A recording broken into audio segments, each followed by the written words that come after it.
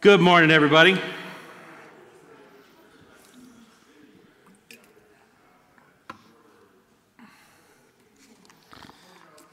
Welcome to New Hope Community Church. Would you please join me in a moment of prayer? Soul of Christ, sanctify us. Body of Christ, save us. Blood of Christ, inebriate us. Water from the side of Christ, wash us. Passion of Christ, strengthen us. Oh, good Jesus, hear us. Within your wounds, hide us. Permit us not to be separated from you. From the wicked foe, defend us. And at the hour of our death, call us and bid us come to you, that with your saints we may praise you forever and ever, world without end. Amen. So with the apologies to our Roman Catholic brethren, that prayer was a slight alteration of the Anima Christi, a Catholic prayer of medieval origin. I changed a little bit of it. I changed the I's and the me's to we's and us's. And I ended the prayer the way that John Henry Newton did, by saying world without end. A few weeks ago, I decided to attend a Saturday night mass at the Cathedral of Mary Our Queen on Charles Street, north of the city. It's this grand, cavernous palace. Even compared to a place like this, it's huge. It's like the heyday of Moria. And I also found it warm and inviting. The people that night were friendly, and the music was worshipful, and the sermon was inspiring.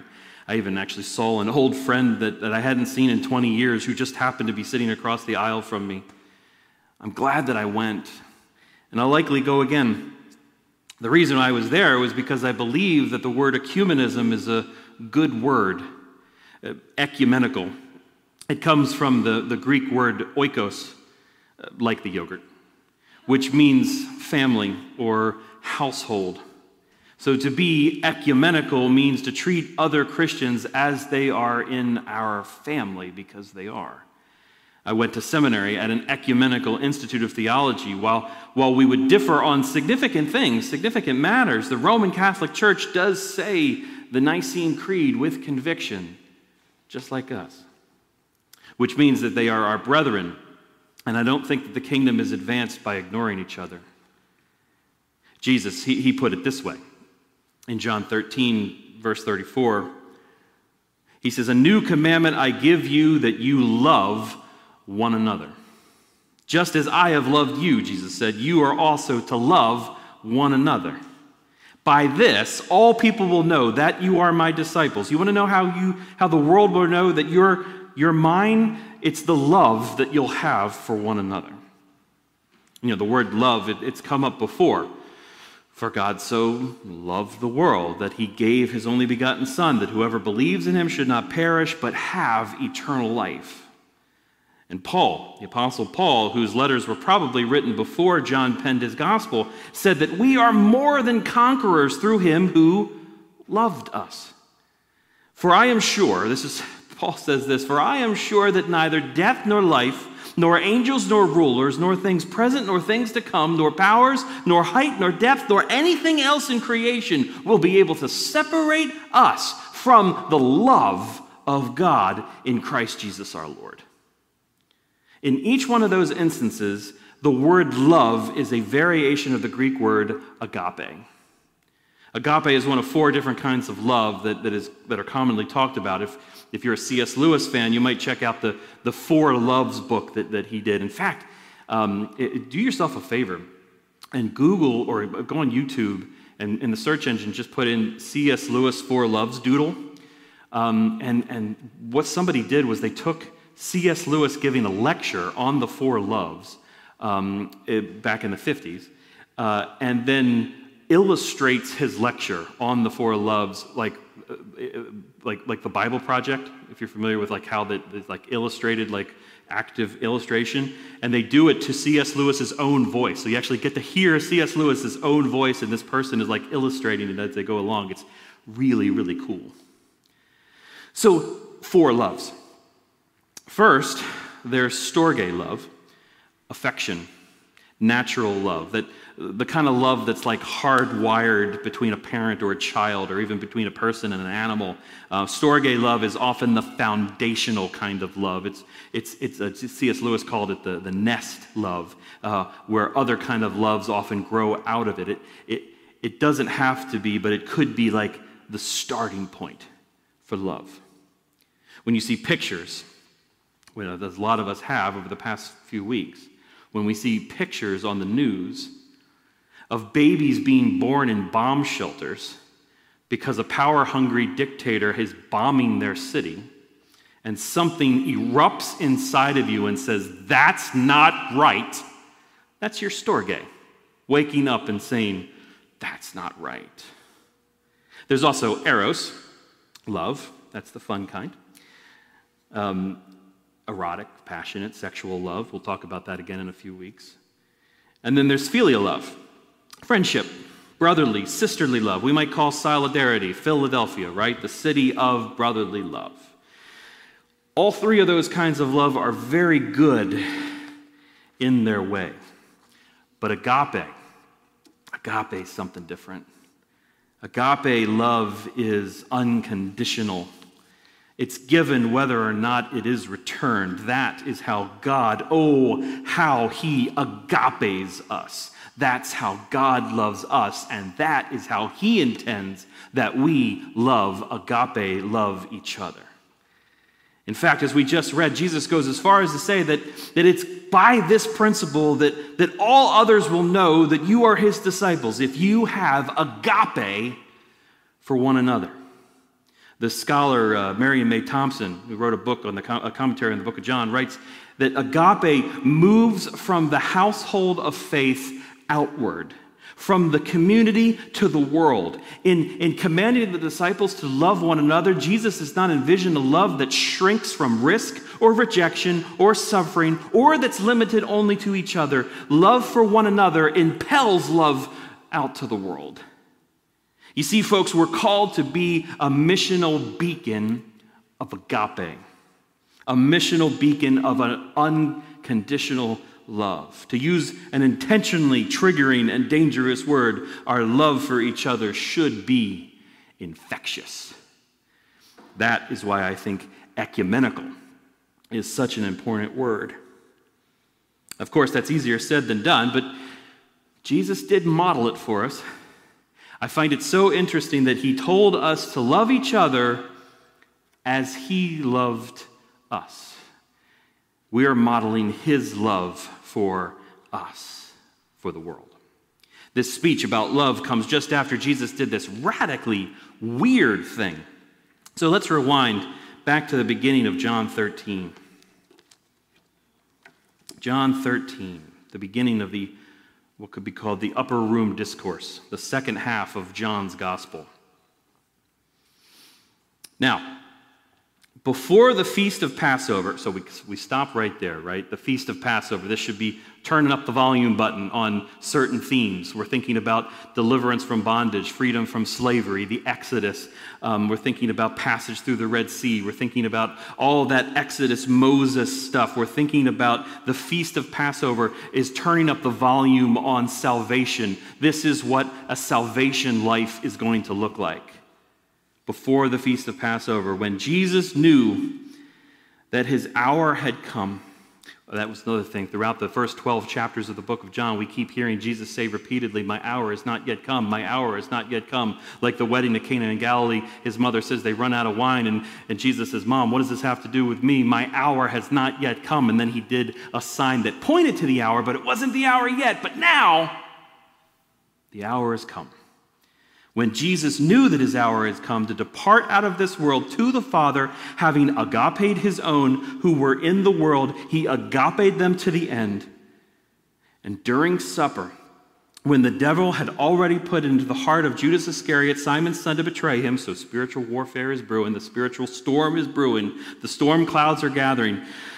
when all that was happening, Jesus, knowing that the Father had given all things into his hands and that he had come from God and was going back to God, he said, guys, we're going to get up from supper. We're going to gather our armies. We're going to muster our forces, and we're going to march on the Roman Empire, and all things have been delivered in my hands, so we're going to take back this empire by violence. No. All things had been delivered in Jesus' hands. All authority had been delivered to him. So what did he do? This is so important. This is so crucially important for us to understand. What did Jesus do with power? It's like in Star Wars when the Emperor kills Mace Windu and he's like, unlimited power. What did he do with unlimited power? He killed the great Jedi. What does Jesus do with unlimited power? Verse 4, he rose from supper. He laid aside his outer garments, and taking a towel, he tied it around his waist, and then he poured water into a basin, and he began to wash the disciples' feet. And then he started to wipe them dry with this towel that had been wrapped around him. That is what Jesus does. That's what God does with power. This was servant work. Better yet, this was work of a slave. No man of honor and respect would have ever gotten down on his knees and washed a man's feet. You know, in the book of Mark, there's this instance where two of Jesus' disciples, the Zebedee brothers, James and John, they asked Jesus for special authority. And Jesus tells the whole group, hey guys, whoever would be great among you must be your servant. And whoever will be first among you must actually be slave to all. For even the Son of Man came not to be served, but to serve, and to give his life a ransom for many. On the cross is where Jesus will truly live out that statement when he dies the death of a slave. But here in John 13, Jesus is modeling the same kind of life that he wants his disciples to live while they're on this earth by washing their filthy feet. The call to servanthood, especially servant leadership, is clear here. But I also find this incredibly affirming. And let's be honest, public affirmation is awkward. You ever been publicly affirmed by somebody? Somebody talks about you for a few minutes? That is really awkward. And the awkwardness is clear in the story. Have a look at Peter's reaction in verse 6. John 13, starting in verse 6. So he comes to Peter, Simon Peter, who said to him, Lord, do you wash my feet? And the commentaries tell us that the words you and mine should be stressed beyond, stressed intensely. Lord, you're going to wash my feet? And Jesus answered him, Peter, what you're doing, you don't understand right. What I'm doing, you don't understand right now. But afterwards, you're going to understand. And Peter said to him, Lord, you'll never wash my feet. So Peter starts telling Jesus what to do. I don't know how that worked out for him in the past, and that's a good thing to do now, but that's what he's going with now. Jesus says, Peter, if I don't wash you, you have no share with me. If I don't wash you, you're not going to be one of my guys. And so Simon Peter said to him, he changes his tune, and he says, okay, Lord, if that's the case, not only my feet, but also my hands and my head. Let me just strip down here, Lord, so you can give me a good scrubbing. And Jesus said, no. You took a bath today, Peter. The one who bathed does not need to wash, except for his feet, but is completely clean. And you guys, you are clean, but not all of you. Because he knew that the betrayer was coming. But what's the point here? That we wash dirty things. It's dirty things that need cleaning. So, as we walk into this Lenten season, it's important for us to think, what about us is dirty? What needs to be cleaned? What needs to be confessed? What needs to be said? What are the words that need to be said? Who's the person that I need to apologize to? Who's the person that I have sinned against? Where have I replaced something else other than God on the throne of my life? What other thing have I placed there, and am I making decisions based on that thing rather than my relationship with God, the living God? But I participated in a foot washing like only one time in my life. It was on a staff retreat when I was an intern at Grace Fellowship Church, and the pastor, he took his time with it. He got down on his hands and knees, and he got this bucket of soapy water and a towel, and he washed each one of our feet while he prayed for us and kind of spoke words of affirmation, telling everybody who was gathered how grateful he was that each of us were on the team. It was incredibly awkward. I hated every second of it. I had no interest in having this done to me. To be honest, I would have been more comfortable doing the washing than being washed. My reaction was like Peter. No, don't do this to other people. Don't do this to me. I'll just wait in the back. But that wasn't humility talking. That was pride. It was my pride. I didn't want to be part of the show. This guy is on his hands and knees washing my feet. What will be expected of me? What does he want from me? Should I try and shed a tear or something? Because I don't really feel like crying right now. I was consumed with thoughts of how do I appropriately respond to such an embarrassing act. I wasn't embarrassed for him. I knew John 13 was in the Bible. It made sense that he would have to do this, or he would do this eventually, that he would make a show of this, but I was embarrassed for me. I didn't want to have to be embarrassed by someone washing my feet.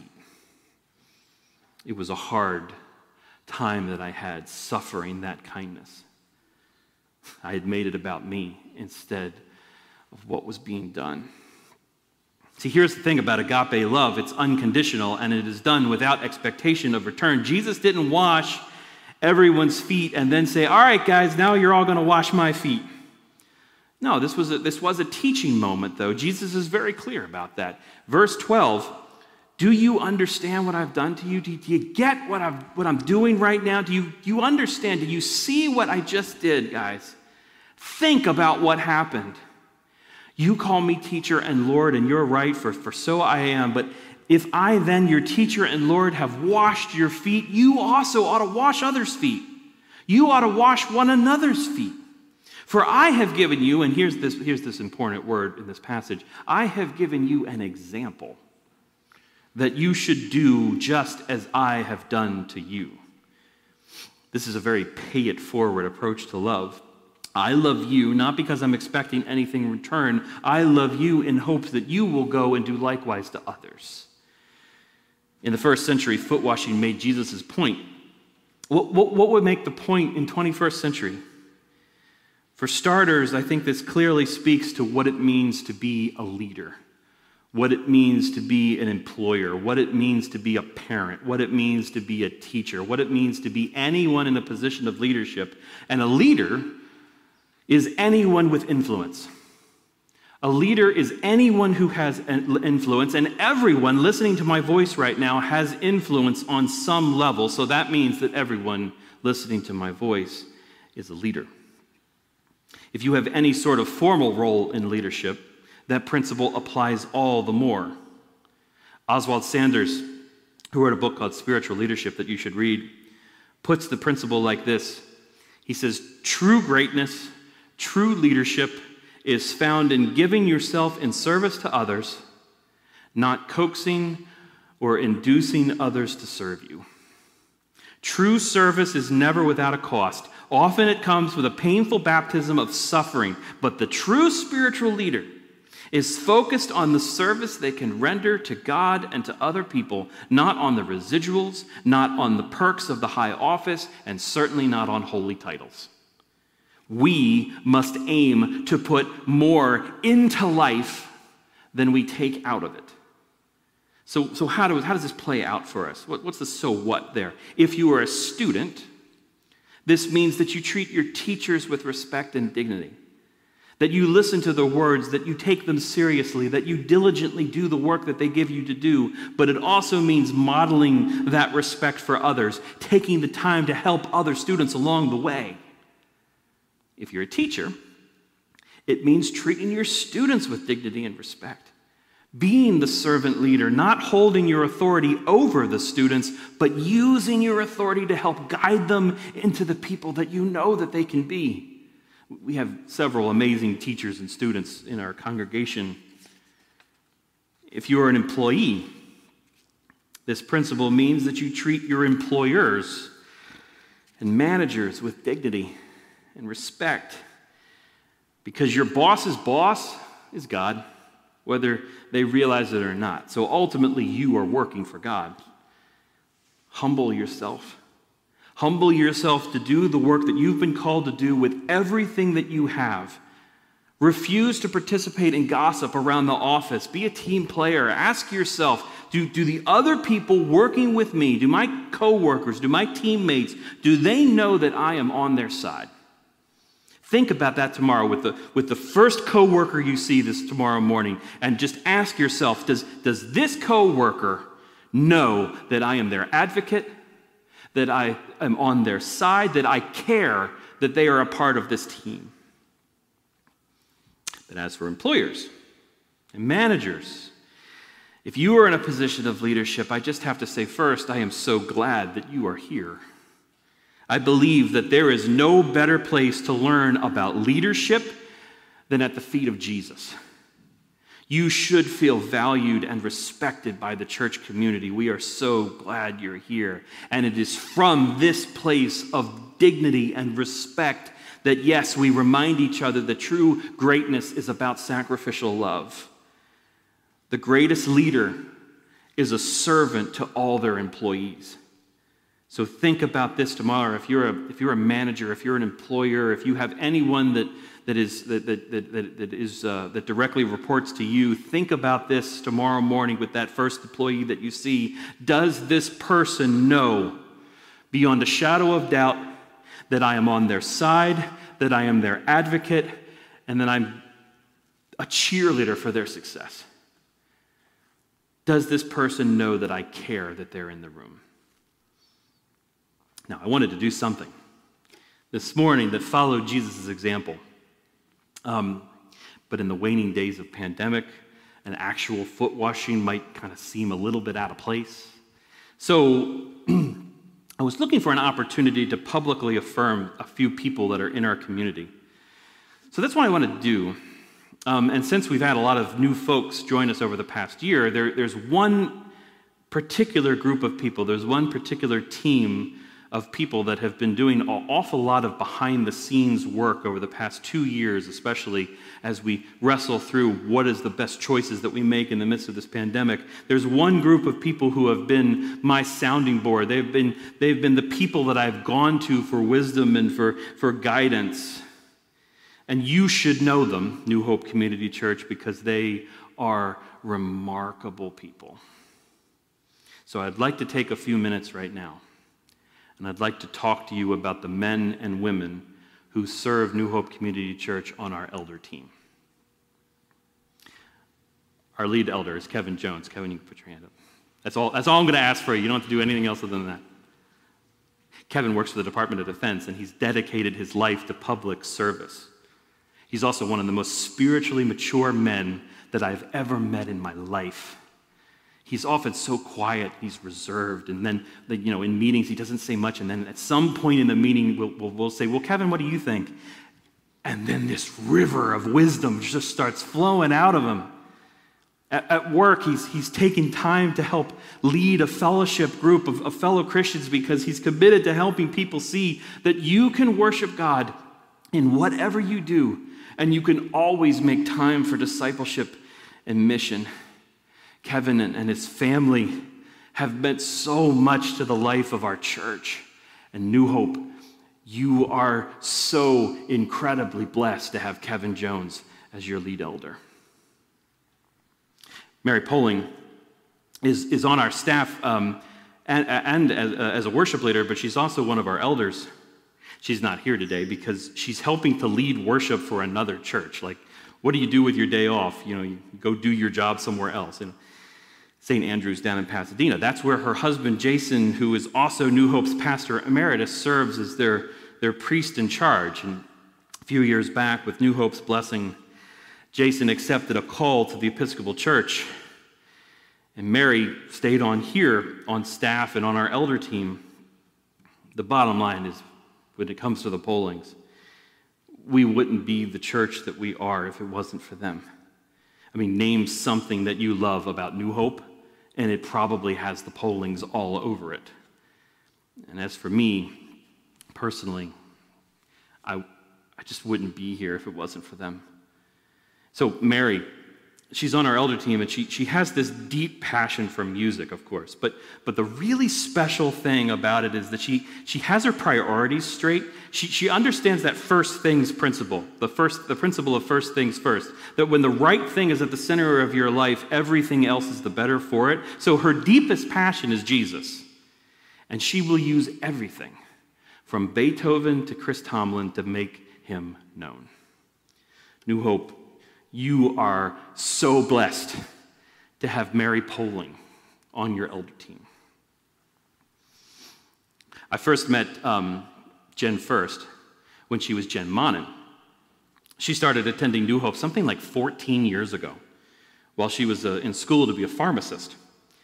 And we were in a house church together, and she started dating this guy, Eric, and they lived a ways away from where New Hope was meeting at the time. So after they got married, they went to another church, and we were sad.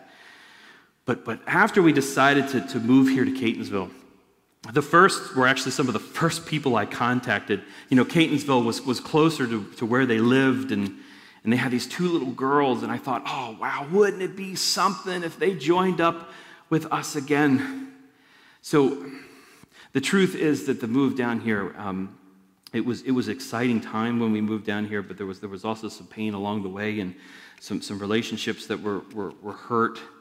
So it wasn't always easy, but I remember texting Jen and saying, breaking news, New Hope's moving to Catonsville. And she responded right away, and she said, I remember seeing the text that she sent back. She said, that's some of the best news I've heard in a long time. Jen is one of the wisest human beings that I've ever met. And if you've ever seen her on the job at the pharmacy, she's just a master. Amy and I tries to get all our shots from her. She's just got this perfect balance of professional competency and cool-headed compassion.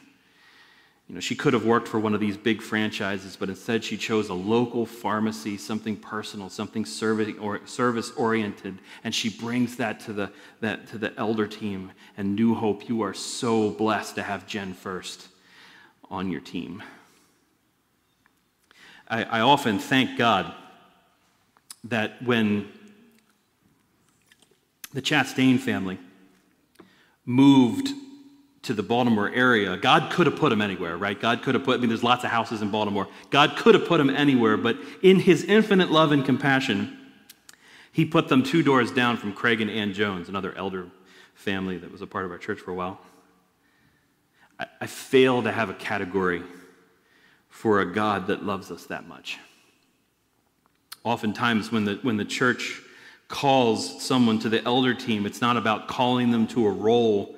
It's about acknowledging this leadership that is already present. So when they finally join the team, it's like, of course. They're already an elder. We're just naming it now.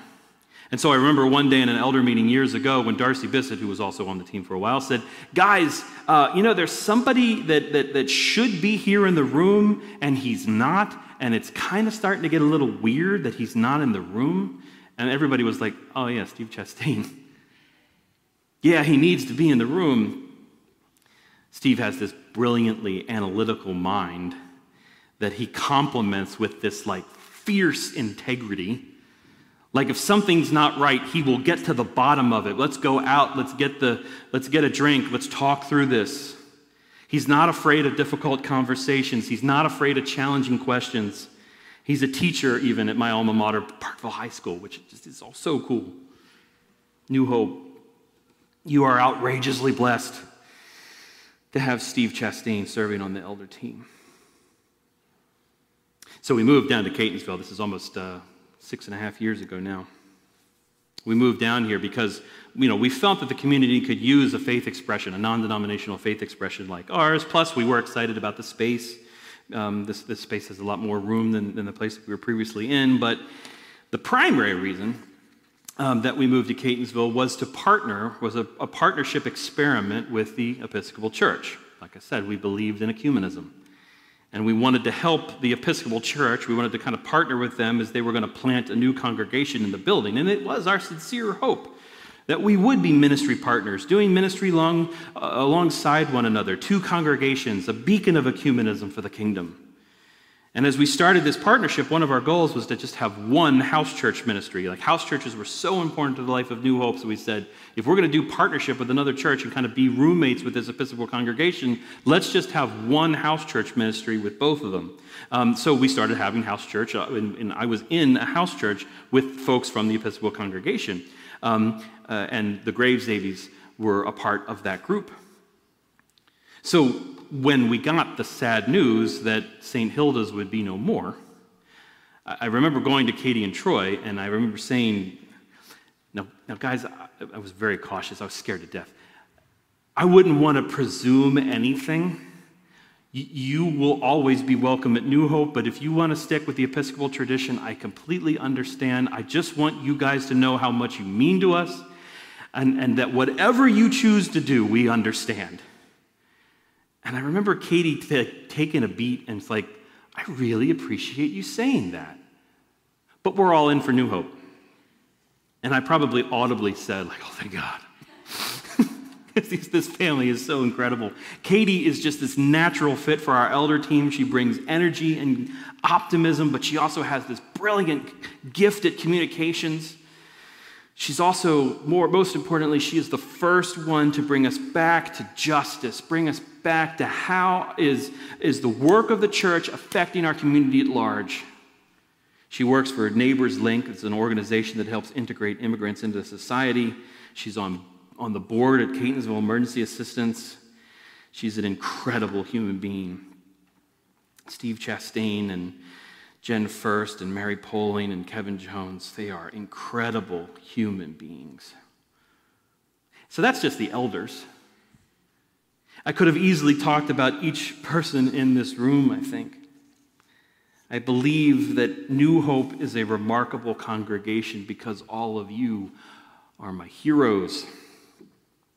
And I truly believe that if we follow Jesus' lead of servanthood, if we love one another the way that he loved us, that will be infectious to a watching world.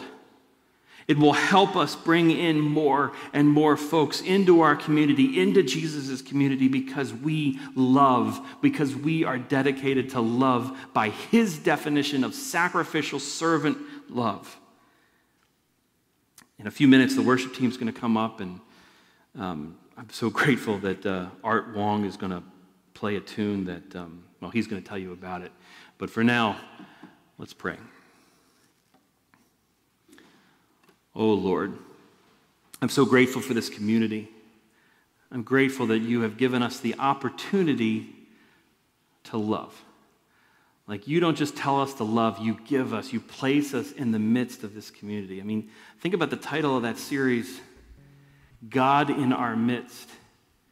And what does it mean for God to be in the midst of Catonsville? What does it mean for God to be in the midst of Baltimore? What does it mean for God to be in the midst of our society, our community, our world? It means you are active, Lord, in us. We are what it looks like for you to be in our midst. Father, we're humbled by that. We're not worthy of that, but you are. You call us to follow your lead of sacrificial service because you love us, not because of anything that we've done. You love us because that's who you are. You are a loving Father. And Lord, we seek to respond to that unconditional love. We don't respond to it in order that we might get right with you, but we respond to it in order to live increasing lives that are in a manner worthy of the call in which you've called us. Lord, help us to be your church. Help us to be your people. Help us to affirm each other publicly. Help us to come alongside each other and say, I'm your advocate. I care about you. I see what you're doing in this world. Keep going. Keep going. Help us to be that word of encouragement to each other. Lord, we give this community, we give our worship all to you. In the most holy name of Jesus Christ, I pray. Amen.